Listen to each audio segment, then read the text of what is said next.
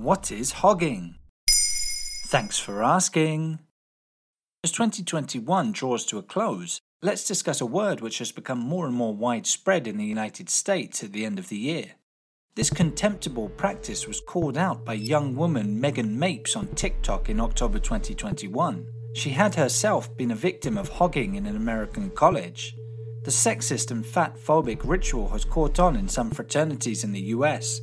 Male students compete to have sex with the establishment's fattest girls, simply for their own amusement and as part of a twisted challenge or bet. Some frat boys boast to their peers about having sex with an overweight girl when it happens. There have even been occasions when friends have come into the bedroom while the act is happening to harass and mock the victim.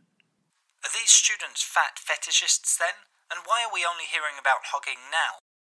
Well, no, they're not fat fetishists, as the point of hogging is all about mocking female victims, rather than being attracted to them.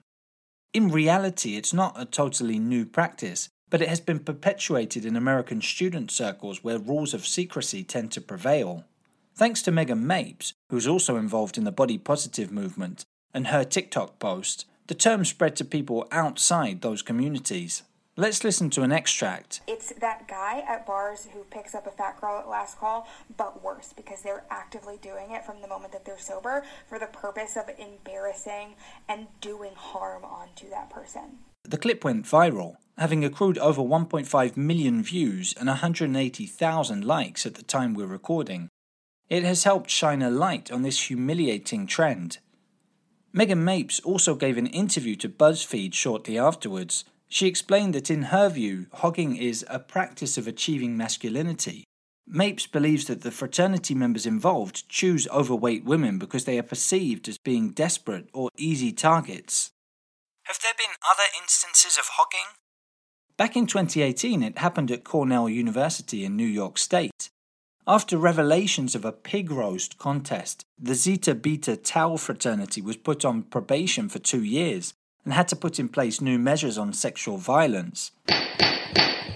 While the term is still fairly unknown, US media have recalled university works published in the 2000s and 2010s by Ariane Prohaska and Janine A. Galley, in particular in the Journal of Gender Studies. The researchers carried out interviews and analyses to better understand why some men behave in such a way.